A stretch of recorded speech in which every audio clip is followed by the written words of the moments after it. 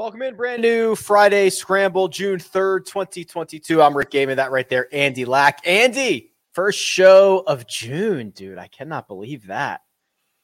Yeah. The golf calendar, I feel like my schedule is based around the golf calendar, right? I that's how I kind of conceptualize how the year is going. And I can't believe that we're going to be starting to talk US Open and whenever, maybe even today. Yeah, honestly, I've already started looking ahead to it. Sorry, RBC Canadian, which is always the tough place to be when everyone is, hey, it's a great tournament. They're going to have a great field, but oh man, just can we get this over with? Can we get this over with? Can we get to Brookline? That's going to be the vibe, I have a feeling. Right. And it's a good field actually, which was kind of what we got at Byron Nelson. I don't think they released the official field later this afternoon, but they have done the early commitments on their Twitter page. And it seems like more players are starting to do the JT thing. There were other players way before JT that did this, but the idea of playing a tournament before a major, I feel like, is becoming more prevalent. JT is going to play 6 out of 7 weeks because this is his only week off. Yeah. He's playing Canadian Open. Davis Riley may never take a week off. Well, why would you? Why would you when you're just piloting? I would never take a week off either. I have this, I don't even know if it's a hot take, but I feel like, so we've seen so many optimizations and improvements in the last couple of decades in athletes and in golf. I'm waiting for the guy who optimizes recovery and rest and travel to the point where he just plays every single week.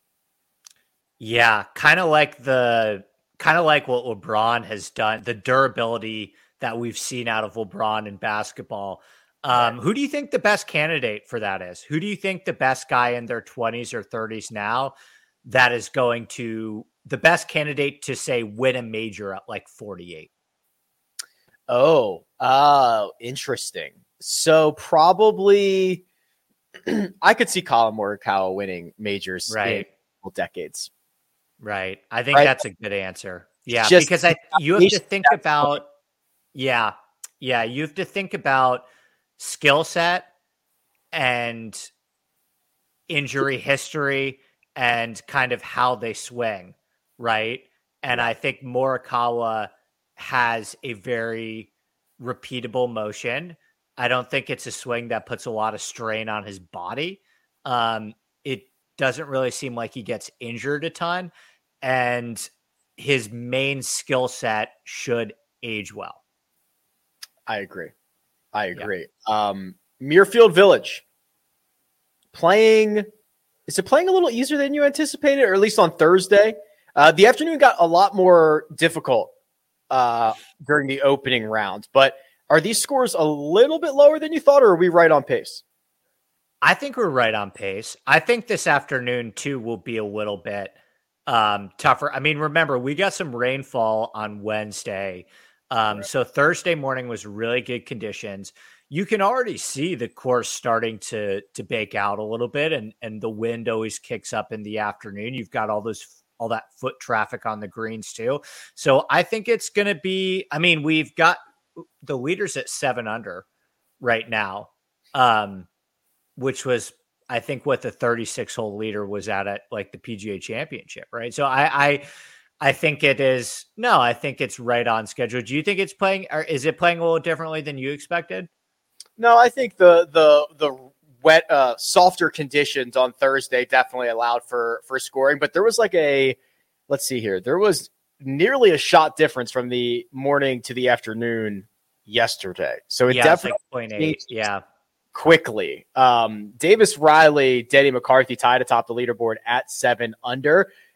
Davis Riley and Cam Young are just stapled to the top of every single leaderboard. I don't know how to evaluate these guys. I was excited to fade them this week in terms of this is just a bad scheduling spot. You're buying really high. You're buying these guys at the top of the market. and at high ownership. And in DraftKings, that's like what I love doing. I love like utilizing public perception on a player and price increase and ownership to fade. I like they keep playing great, right? So it's hard to figure out what to do. And I think it kind of goes back to this one thing that I keep telling myself, but don't do the best job of integrating always into my DFS strategy and betting cards, where I think this was a Kevin Kisner quote, but he got asked for some tournament, he got asked like, hey, do you mentor any of the newer guys? And he goes, mentor? What are you talking about? These guys are more ready and prepared than they've ever been. In fact, they should be mentoring me because they are fearless out there. They're and once you're out here for years, your attitude kind of gets hardened and you build up this scar tissue. And these guys just go out and play. So cannot say enough about how impressed I am out of Riley and Young so far. Those two, along with Mito Pereira, guys like that are why when I play one and done, I just don't save anybody. I just empty the clip immediately because these guys are going to pop up. Every year, there's 2 or 3 or 4 guys that you're going to feel comfortable playing later in the season that you did not really know existed January 1st, or they were on the Corn Ferry or whatever it is, which is why I kind of just have abandoned the idea of saving stars and easing my way into the season because it doesn't feel like there's a need for that. Right. 100%. Yeah, that's very well said. I feel the same way unless you're like me and you pick players that get disqualified. Yes. But yeah, I mean, we have this is best rookie class, it feels like, in a while, right? Were Hovland and Morikawa in the same class? And yeah, Hovland, Morikawa, Wolff were all this. Okay. But okay, so it's funny because we had that conversation like 2 years ago. I think we did it on the first cut where it was, is this going to be a historic class? Are we going to look back at this in 10 years and say, holy crap, look at the guy? Because remember, they were all inside the top 15 of the world ranking within 18 months of being professionals, maybe sooner than that, maybe 12 months of being professionals. And we were thinking, wow, this might be a historic class. I'm not so sure anymore. I think we are going to just get stud classes all the time. Yeah, unless they all go to live. But yeah, I agree with you. Who's your rookie of the year at this point right now? It's got to be Young, right? Has to be Young. Yeah, he's just piled up so many top threes. They've been at I care about what types of courses they come at. If Riley were to win this, that would probably swing it in his favor because he's now got a playoff loss to Sam Burns. He'd have a win at the Memorial, which is an elevated status invitational event. He'd have a bunch of other, kind of top 12s, including one at the PGA Championship. So Riley he could swing it for sure, but right now it's Cam Young. Poor Chad Ramey. He's the only guy who's won. He's not even a part of the conversation. Not even close. I mean, I'd vote Mito over Chad Ramey. Right. What happens if Chad Ramey wins like the Rocket Mortgage and he's got 2 wins? What do we do? Yeah, he would probably win it. That would be like the old school versus like the sabermetrics conversation for like Hall of Fame voting or something like that, where it's like, oh, well, he's got 2 wins. He's got to be the rookie of the year. And you're like, well, but this guy's got 7 top 10s. 2 of them are at majors. And it was like 2 of the weakest field events of the year. Right. It was like the player of the year last year with Rahm and Cantlay. Rahm had this really gaudy strokes gain number and all these top 10s and relevant finishes, but he only had that one official win. So yes, anyway. Right.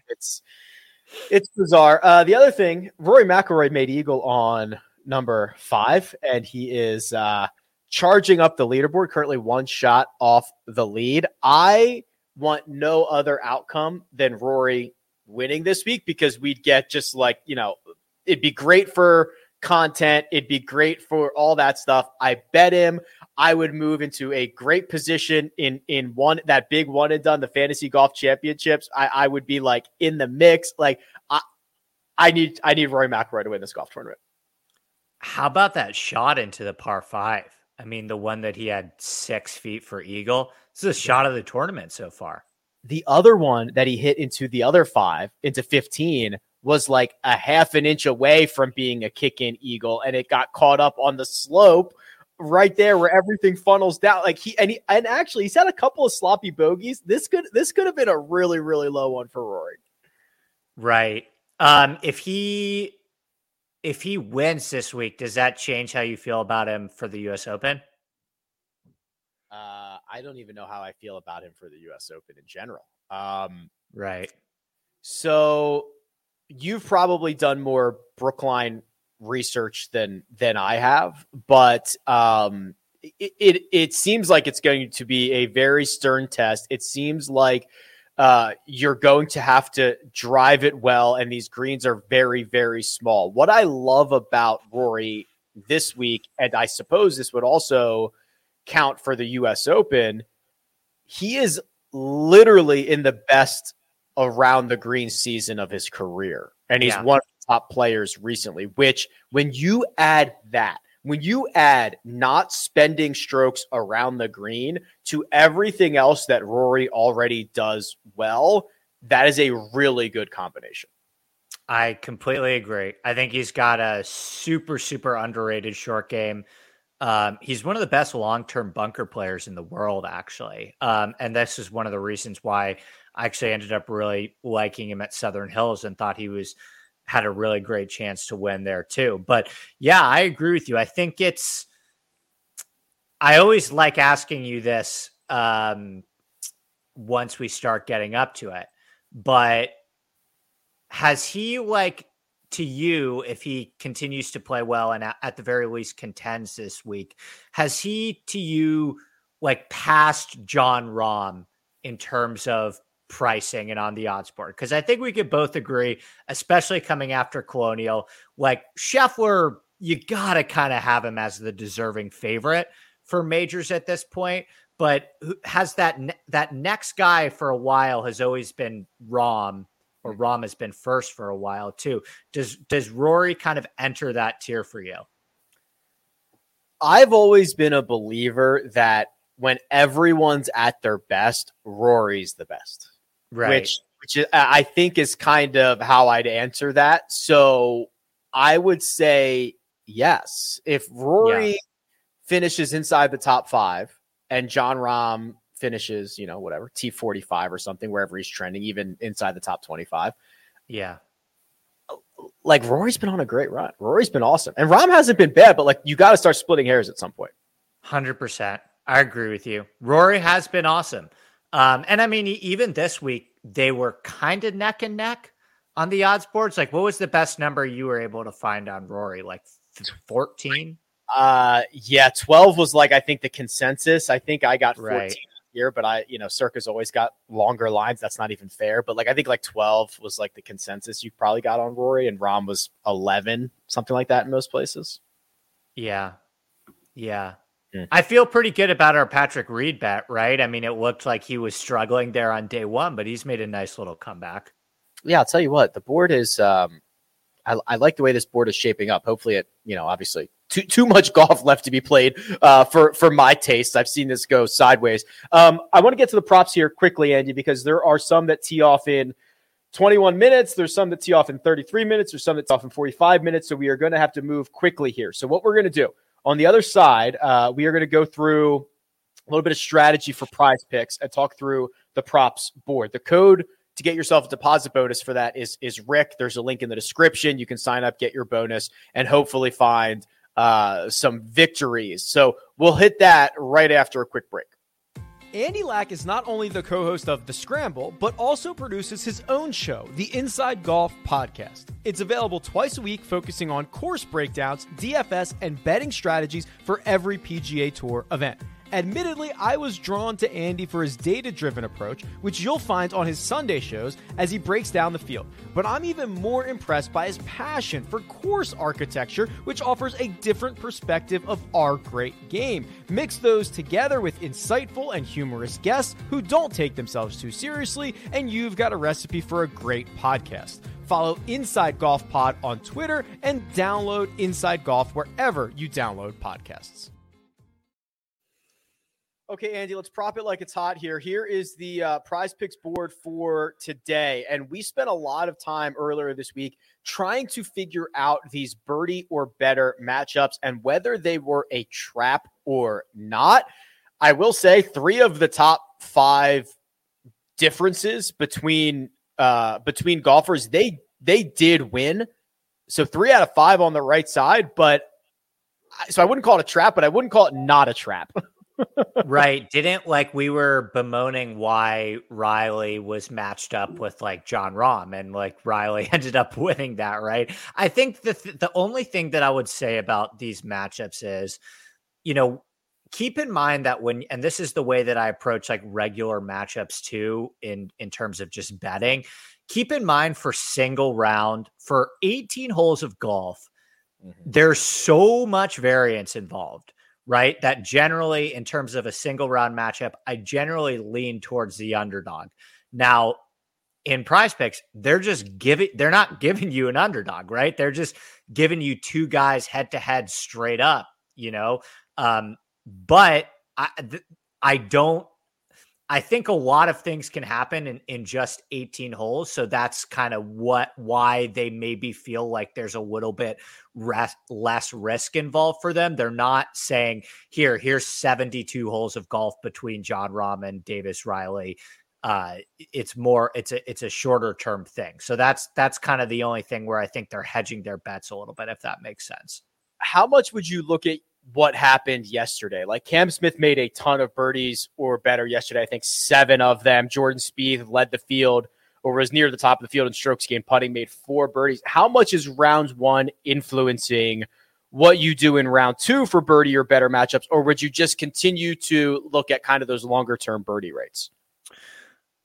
I definitely want to factor in what they did in round 1, right? If somebody hit the ball really well in round 1, I think that matters, right? I think you want to look at in tournament regression, but I think the mistake a lot of people make in round to round matchups and live betting is they don't factor in long-term baseline into what somebody did in a single round. So for example, Luke List putted terribly in round 1. I don't actually know if he did. This is just a, broader example.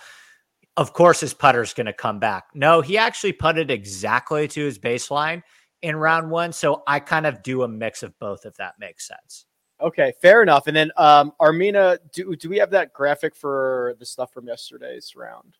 There we go. Okay, so yesterday, as mentioned, did get more difficult in the afternoon. The afternoon wave played a stroke over par. Right now, we're about a half a stroke over par. So we are kind of trending potentially, if we get kind of the same outcomes as yesterday, to be a little bit more difficult in round 2 than round 1. Average fairways for round 1 was 9.1. Average greens in regulation was 10.35. Let's start with the fairways here, Andy. So average fairways, 9.1. I'm going to steal the screen back here, Armina. Thank you very much. Thank you.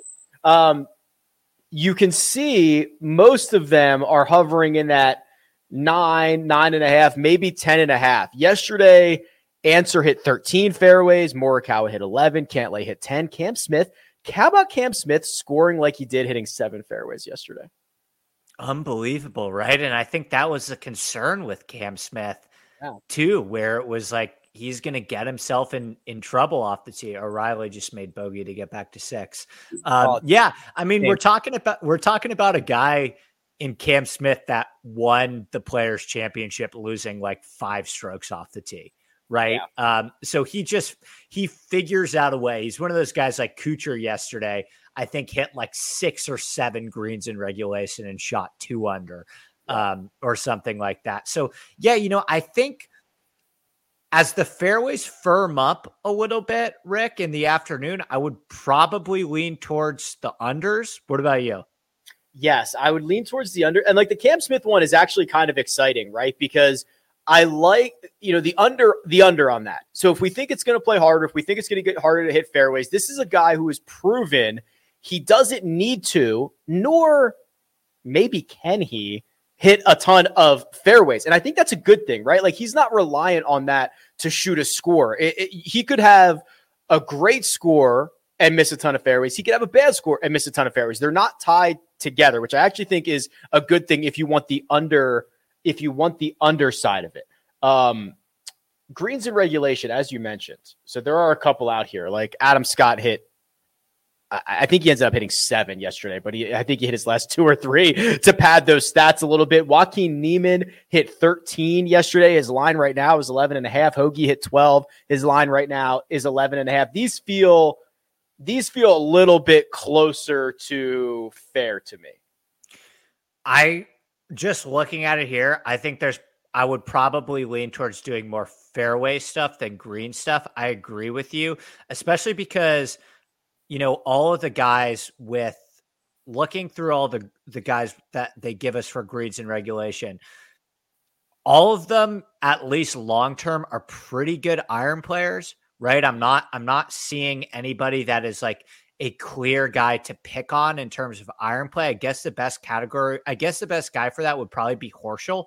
Yeah. Horschel's probably like the worst, and kind of Adam Scott's been super volatile.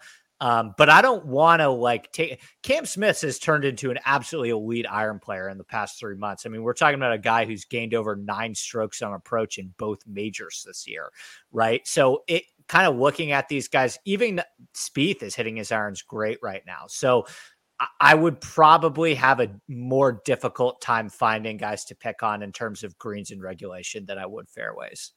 Okay, and just as we are talking, we are already seeing that scoring average start to rise. So when I updated the outline earlier, and what you saw on this graphic was a half a stroke over par, we're now 0.8 of a stroke over. So we are seeing that kind of similar afternoon trend continue. So if there are a couple of low strokes that you like, we think that the course appears to be getting more difficult as it did yesterday, which is always good. Yeah. I think Rory's got another eagle putt though. For the love of God. God. Or an easy chip. Yeah. It's just maybe just off the green. On the fringe. Yeah. Yes, but let's go, Rory. Okay, so that big fantasy golf championships one and done. If depending on the outcome, if Rory wins, and depending on how other guys do, I could be in the top 5, and that's wow, $50,000 a first. So I got to ask you this because I'm not doing well in that one and done. Like, what did the season have to look like for you to be in this position? Like, how many guys have you had that have won? Okay. I'll pull it up for you. Here's what we'll do. I'll bring that up on the other side. So the code you're looking for Prize Picks is Rick. There's a link in the description. Go sign up. Take advantage of the data and the stats that we see trending in the right direction here. We'll talk about that entry. We'll talk about a bunch of other stuff right after these words. If you're not playing daily fantasy on Prize Picks, then you're not really playing daily fantasy. They offer nothing but props, and they do it better than anyone else. You pick 2 to 5 players on an over-under and can win up to 10 times on any entry. They allow mixed sport entries, meaning you can take the over on LeBron James and the under on Jon Rahm. The golf-specific props are amazing. Birdies or better, fairways hit, greens in regulation, round score, and now, yes, single hole props. That's right. What score will a golfer make on a specific hole? I have Prize Picks specific tools on my website to help you build the best entries, and now Prize Picks is offering a 100% instant deposit match up to $100. Just use the code RICK at sign up or click the link in the description. That's code RICK. Good luck. Okay, we're back. So I got off to a very slow start, similar to what I did here. I took zeros in 3 of the first 4 weeks, and I've gotten hot recently. I have picked 2 winners. Now, they happen to be Scotty Scheffler at the Arnold Palmer, so that was $2.1 million, and Justin Thomas at the PGA Championship, which is $2.7 million. Okay. Outside of that, I have 1, 2, 3, 4, 5 other top 5s. So 2 wins, 5 top 5s. Okay. Yeah. That's probably be. I was going to say, my guess would that you'd need one big win, whether it be the Masters or the PGA or the Players, probably one other win, and then a couple guys in the mix. Yeah, you gotta win the right ones, and there's still like 10 or 11 events to go, so there's a lot of golf to be played. But that ball just looked like it bounced on Rory. I don't know where he ended up. Is he close? I think I've got the same camera angle as you. They're not even showing where it ended up for birdie, so it really kind of sucked. Okay, I want to look at the live odds very quickly here and just see what's going on. Let me pull this up real quick. So live in play, Rory's the favorite. Oh, that makes me happy. Plus 330, Cam Smith plus 700, Will Zalatoris 11-1, Cam Young 12-1, Davis Riley 14, Jordan Spieth 18. Those are the leaders. Let me share my screen so everybody can follow along with this.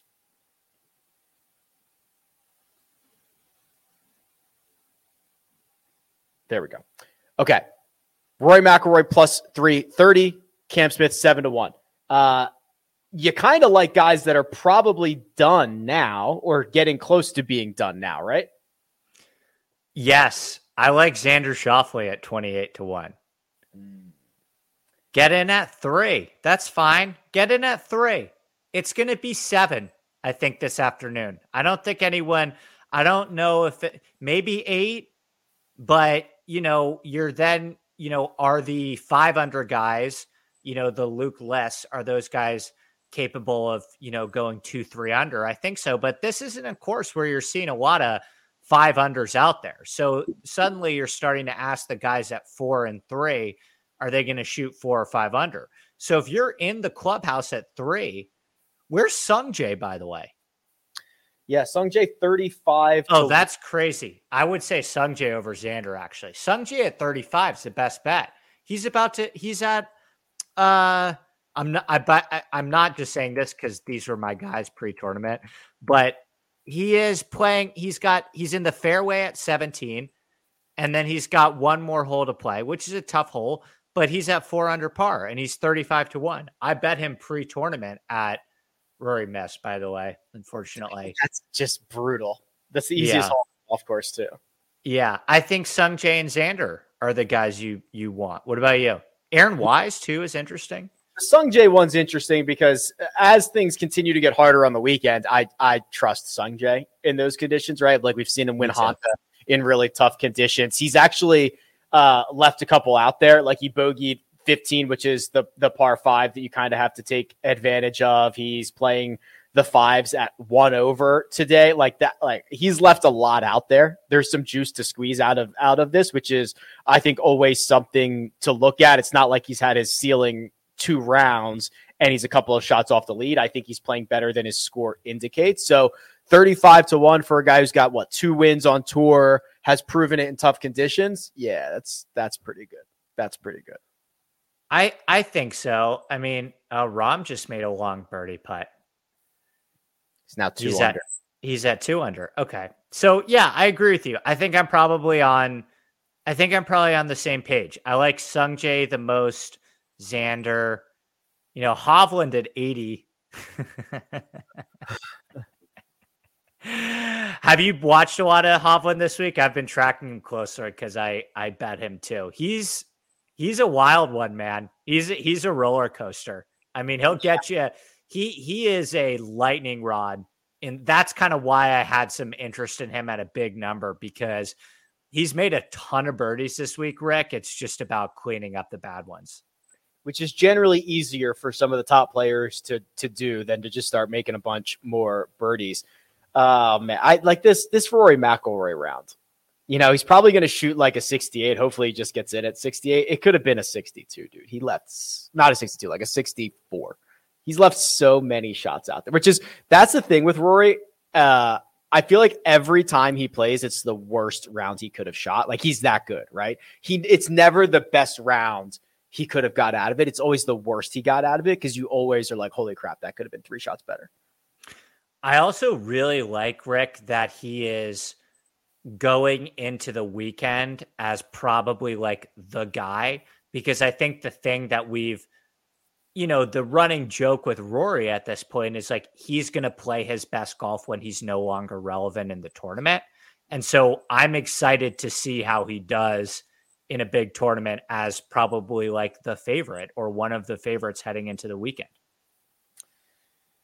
Denny McCarthy out front in the clubhouse, 7 under par, a couple guys trying to track him down, and then we'll see what the afternoon wave does. Andy, I got a couple more things I need to talk to you about, but I need to hit a quick break real quick. I've recently started using Juice Reel as a way to track all my bets in real time. Since I can sync the app to all my sports books, I don't miss any wager, and I've learned a ton more about my betting habits. There are built-in line shopping features, so I know that I'm always getting the best lines available, and once the game starts, I can see the value of my bets fluctuate in real time with the scoring so that I always have an understanding of my expected value. The performance analytics have made me much more knowledgeable about the bets that I have the most success at, hint, top 10s, and there's no going back for me. Download the Juice Reel app with the link in the description. The yearly disappointment of losing the Masters raffle is now live. Yeah. Did you put in for that? Of course. Yeah. Just like I'll just get an email in 6 weeks that says, "Whoops, sorry." I've never done it. Have I ever what? I've never done it before. Why? What's wrong with I don't know. I just haven't I didn't know it was a thing, really, to be honest with you. I didn't know that, like, how many, so what is the parameters? Like, how many people get it? I actually read that you have like a better chance of winning like the actual lottery than winning this lottery. There are not many passes available, and everybody puts in, and also, people like try to game the system. They try to do it better where like, I don't think you're supposed to put everybody in your household in, but people do. So it's very, very hard to get. But what you can do, so I'm opening it up right now. Generally in the past, what you do is you choose which day and the number of passes. And you can choose like 4 passes for the practice rounds and 2 passes for each of the actual tournament rounds. And they somehow raffle them off through a lottery system. But from my understanding, it's like I don't even know if I've known anyone who's ever won it. Right. Well, I mean, I saw you just got you probably have a better chance. You could probably go based on credentials, right? At this point, more so than winning the lottery, I would say. I mean, I saw you for US Open. Good to know. It is easier to get into media, build up your reputation, hook on with a network, and get to a major championship that way than it is to like win the Masters thing. Right. Like, they're taking the easier route here. Yeah. We have somebody in the chat say that they won it the first time they ever applied. Black Cayman. Cayman? I don't know. Cayman. Never won again. Yeah. Yeah. Did you go? Tell us. I mean, because some people, because they also do like, I don't know if they want you to resell them. Like if you can't use it, they've really changed the rules and tried to keep it like, but then I see the stories of that same family sits behind 16T every year for 25 years. And it's like, well, what the hell's going on here? I don't think they're members, but like, obviously they know somebody or something. Right. He's saying he went too, by the way. Yeah, no, that's on the bucket list for sure. Probably number 1 on the bucket list is get to the Masters. Can we talk about Bryson for a second? Whew. Last I checked, he was in dead last. Is he still there? No, my one of my favorite 6K plays, Ryan Palmer's actually in dead last, but he was last in the field in approach. I didn't get to watch a ton of his round yesterday, but I've been watching this morning. How do you feel? Because I think we both said, just give me something. I didn't see it.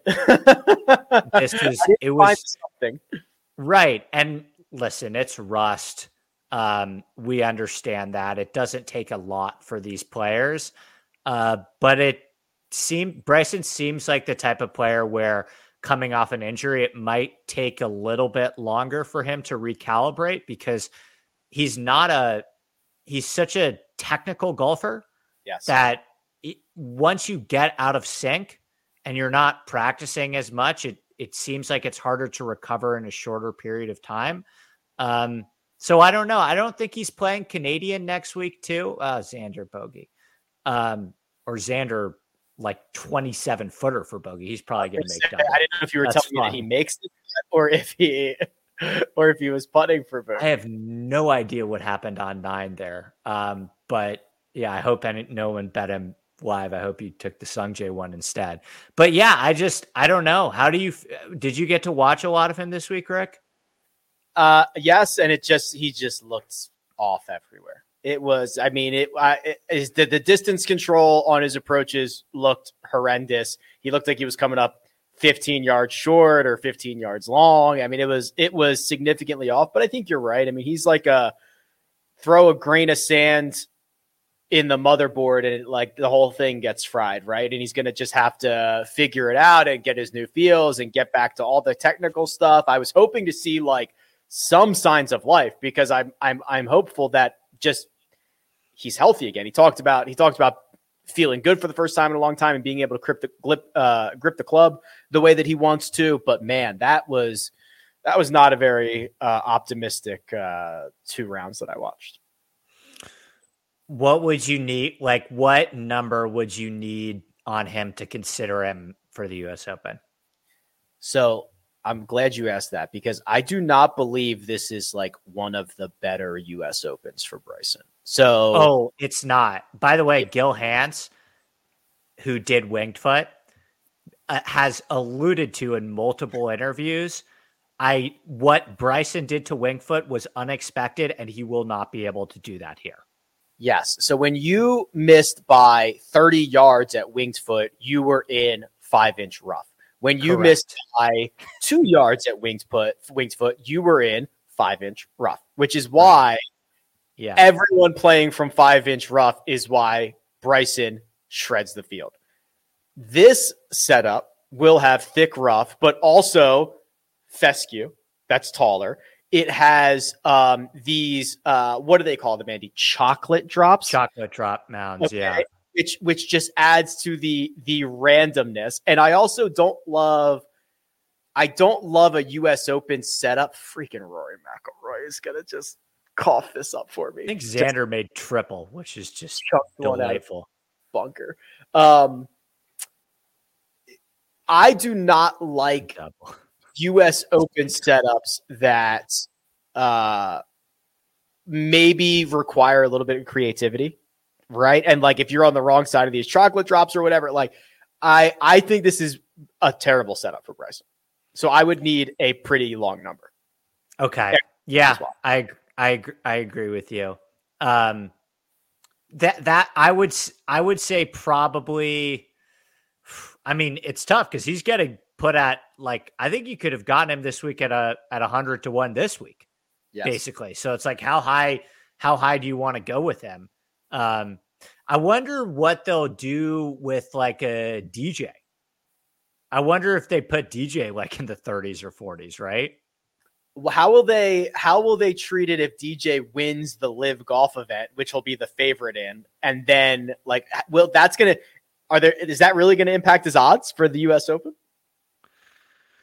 That's a great question. That opens up a whole because I wonder, like, do you think we'll get shot tracker for a Live Golf event? Do you think we'll get strokes gain data for that? I doubt we get strokes gain data. That'd be pretty interesting if we did. I don't know. I mean, I don't know. It's only 48 golfers, and it's only 54 holes. I don't know what they're going to have. I mean, how surprised were you that DJ's name was on the list? I was surprised at face value, but then when I started thinking about it more, it made a lot more sense to me. The one thing that I haven't heard get talked about a ton with DJ is that he hasn't been an elite golfer for a year and a half. Like, he hasn't been playing well for a really long time. Since he won the Masters in November of 2020, the closest he's gotten to winning a tournament on the PGA Tour was the semifinals of the match play when he got waxed by Scottie Scheffler, right? So the interesting question that I have, Rick, I'm curious to get your take on this. Like, do you think if DJ was contending in majors and winning consistently on the PGA Tour, do you think he still goes? Yes, I do. I think so too. But I think, I think what I'm trying to figure out if this is part of it, because obviously the number one reason is the money, right? But you look at somebody like a Rory or a Rahm, or a JT or a Spieth who aren't even really considering it, right? Those are guys that, are in their late 20s, early 30s that are still playing like top 5 players in the world, that are still competing with this younger generation, right? And DJ hasn't really done that over like a pretty large sample size now. So I wonder if part of it is DJ just being like, you know what? I'm 38 years old, right? I'm nearing a different stage of my career. Like, this makes so much more sense for me. And from everything I've heard too, I have a friend that fishes with him sometimes. Like, his priorities are different. Like, he has a very tight circle. He cares about his friends and his family. A guy like Rory and JT, like, those guys are obsessed with Tiger. They're obsessed with the history of the PGA Tour. Like, I don't think DJ cares about any of those things. And I think when he got that second Masters, maybe he was like, I'm good. Yeah. So these high-end athletes don't think like normal humans. So I don't think if you ask DJ how his last 18 months have been, if he would be like, well, maybe I'm on the end of it. Maybe I'm on the downswing. I haven't contended. I feel like these guys, and oftentimes they are wrong, always think they're 1 week away or always think they're one shot away. So I don't think like we as media, we as spectators, we write these guys obituaries 10 years before they think they're done. Which I think is interesting. And then the other part, the obvious part, I mean, listen, I'm not like a proponent of what Liv is doing, but I imagine there are a lot of people that if you doubled their career earnings, no matter what amount that was, their salary for their career, if they doubled it and handed it to you in one day, you would turn it down, which is, if these reports are correct, about $125 million is basically what they did to Dustin Johnson. I think that if the first tournament isn't like,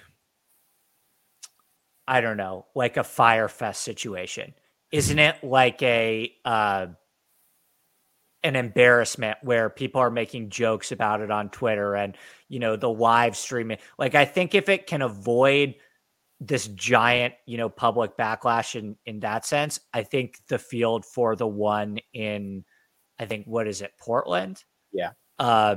Is going to be really strong. I really do. It's only going to get stronger for sure. It's only going to get stronger for sure. And the thing that's so interesting is behind the scenes, I mean, this organization is like so disorganized. Like, everyone you talk to and everything that they try to and everything that they do, it's almost like a laughing stock behind the scenes of like how disorganized they actually are. So I do wonder what's going to happen when they actually go to put this event on. And it might just, holy crap, this is like, I mean, think about it. The PGA Tour has years of experience in what's right and what's wrong. Whether they've done a good enough job of learning from those mistakes is a completely different conversation, but they're going at this, inaugural run. It might be a little hairy at first.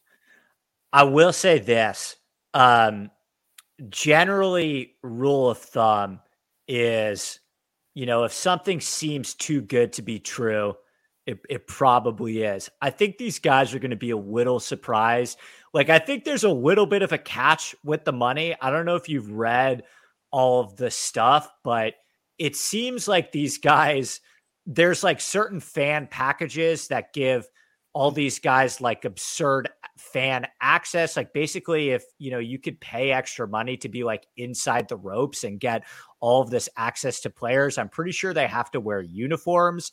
Like you are like, there's going to be some annoying, like these guys own you a little bit. Like if you're getting that much money, like there are going to be, I'm sure some of the guys are, I'm sure it's still probably worth it when it's that much money, but there's generally a catch with this stuff that I think is going a little bit under, hasn't been talked about as much.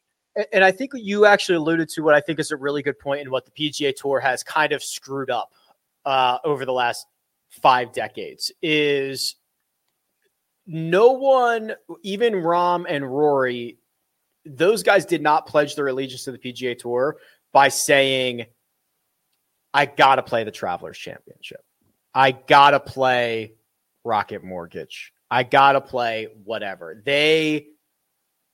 Even the FedEx Cup is like, okay, it's a lot of money, yada, yada, yada. But it's about the majors. It's about the security. It's about all that other stuff as opposed to the money. I actually think what has happened with the PGA Tour, specifically around naming the tournaments and selling the rights to naming these tournaments, has created a situation where it was a short-term money grab for naming rights when they could have been building prestigious events. If you had the Las Vegas Open that never changed it, and you could present it by whatever, but like to have these events, and I know it sounds silly, but when you have an event that goes from the American Express to the Humana to the whatever they want to call it each and every year, like you can't build prestige if no one knows what the tournament is called and no one cares what the tournament is called.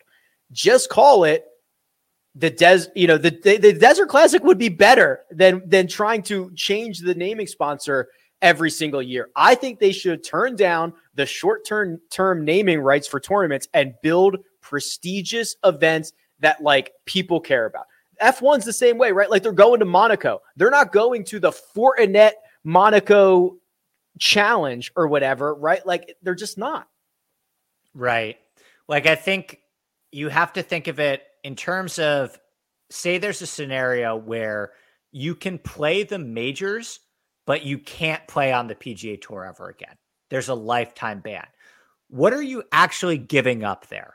If you can still play the majors, you're giving up Memorial, which is, an iconic tournament. Obviously Bay Hill, which is an iconic tournament. Riviera, which is another iconic tournament that you have Tiger's name behind it. But, that's basically, and the FedEx Cup, which I think the FedEx Cup kind of gets deemed a little bit irrelevant as well. If, a regular live event, you can make pretty much just as much, right? So the opportunity cost, I don't know how many people are going to look at that and say, hey, if I can still play the majors, which is really what your legacies depend on. The Players, that's a good point, Dan Kelly. The Players Championship, that's a pretty big one, right? I mean, the purse for the Players isn't as big as the purse for a live golf event, but that's probably the one where it's like, okay, if you can never play the Players again, how does that make you feel? Do people care? Right. Even the FedEx Cup is just a system to pay the best players. No one cares about winning the FedEx Cup. They care about the $18 million. If it again, I go back to F1 because I think they've done such a great job, right? Like you win the world championship. You're the world champion for the year. You are not the, MasterCard card holder of the year or whatever BS they want to sell to some big company. There is a prestige in saying that. And quite honestly, in 20 years, it might not be called the FedEx Cup. And we're going to have to all agree that Billy Horschel won the Tesla Cup or won the, Amazon Cup. Remember when he won that? And we're going to have to act like that happened 20 years prior because we go back and we rename this stuff. It's a joke. It's a joke. Yeah. It's also ironic because the Saudi Arabia Public Investment Fund has given a ton of money to FedEx too, which is just part of that. Well, they can't really, in fairness, they can't really, a lot of these places can't choose what their investors are when they're public companies like that. But anyway, yeah, I mean, I think it is. I am so fascinated to see. And the fact that it hasn't come out yet is how this gets presented to us, right? How, it's tougher for us, Rick, because we're on the West Coast, right? So the time difference for an event in London doesn't really work out great for us to be able to watch a ton of it unless we want to be up in the middle of the night, right? But I'm so fascinated to see how over the next couple of days they roll out the media plan, right? They roll out how we watch this stuff, if odds are going to exist for this, if people do they want people covering it? Is there going to be media there asking players questions? Is it their own media? Is it a situation where in Russia or something, the media members work for the organizations that they're covering? We don't have answers to any of these questions. We don't. And I guess we will, because in 6 days they're teeing off in London. And I know, I don't know if you saw this, Jerry Foltz, who was with the Golf Channel for a long time, just bounced. He went over to Live. And really? Out of the blue, I guess he got a great offer or whatever. So I don't know if we're going to see more of that. And that's how this is going to be covered, or I don't know. I don't know. All right. Well, I'm sure we'll cover it a bunch more in the upcoming weeks, including next week. Very quickly, you will not be making any one and done money this week, unfortunately, because your selection, Hideki Matsuyama, thought it a great idea to white out his 3-wood face. This is just the most bizarre thing I've ever seen. Silly game. Yeah, I was playing golf yesterday, but I heard the Twitter freak out and all that stuff. And I guess there were pictures of it before Golf WRX posted something like this. There was even because he's playing with Reed, right? So yes. There was the easy joke of Reed ratted him out. Yeah, it's bad luck. But who do you have again? You have Morikawa? Yeah. He's 1 under and he tees off this afternoon. Okay. All right. I mean, I was very close to Xander. The closing double makes me feel a little bit better about that, because I would have been in immense pain if Xander, goes on to win, which I still hope for, I guess, because that would help my wallet in other ways. But that stinks. Yeah, I feel like I'm slowing down. I feel like all the momentum is on your side at this point. I'm like, have you ever seen the Atlanta Braves games where the freeze races a guy and gives him like a 100-foot head start? I feel like I'm the freeze trying to chase you down. I don't always win. I've lost a step over the years, but I'm chasing you down. I hope I've got enough time to do so. Yeah. No, you've got all the momentum, and we're not going to do Live, are we? We're not going to do Live one and done. Yeah, I need it. I need the $4 million up top and the 2.1 for first. Right. Yeah. Start adding prize purses to this thing. Cool. All right, Andy. I hope you enjoy your weekend. We'll be back at it again on Tuesday, and it's gonna be a weird mix of RBC Canadian Week. There's gonna be the London stuff for Live, and then there's going to be the early conversation around the US Open next week. I have a feeling is going to be it's going to be fascinating to see what happens next week. I'm very excited. Have a great rest of your weekend, Rick. Andy Lack, available on Twitter at ADP Lack Sports. Producer Mina does all the hard work behind the scenes. You can find me at Rick Run Good. We'll see you Tuesday. Have a good one.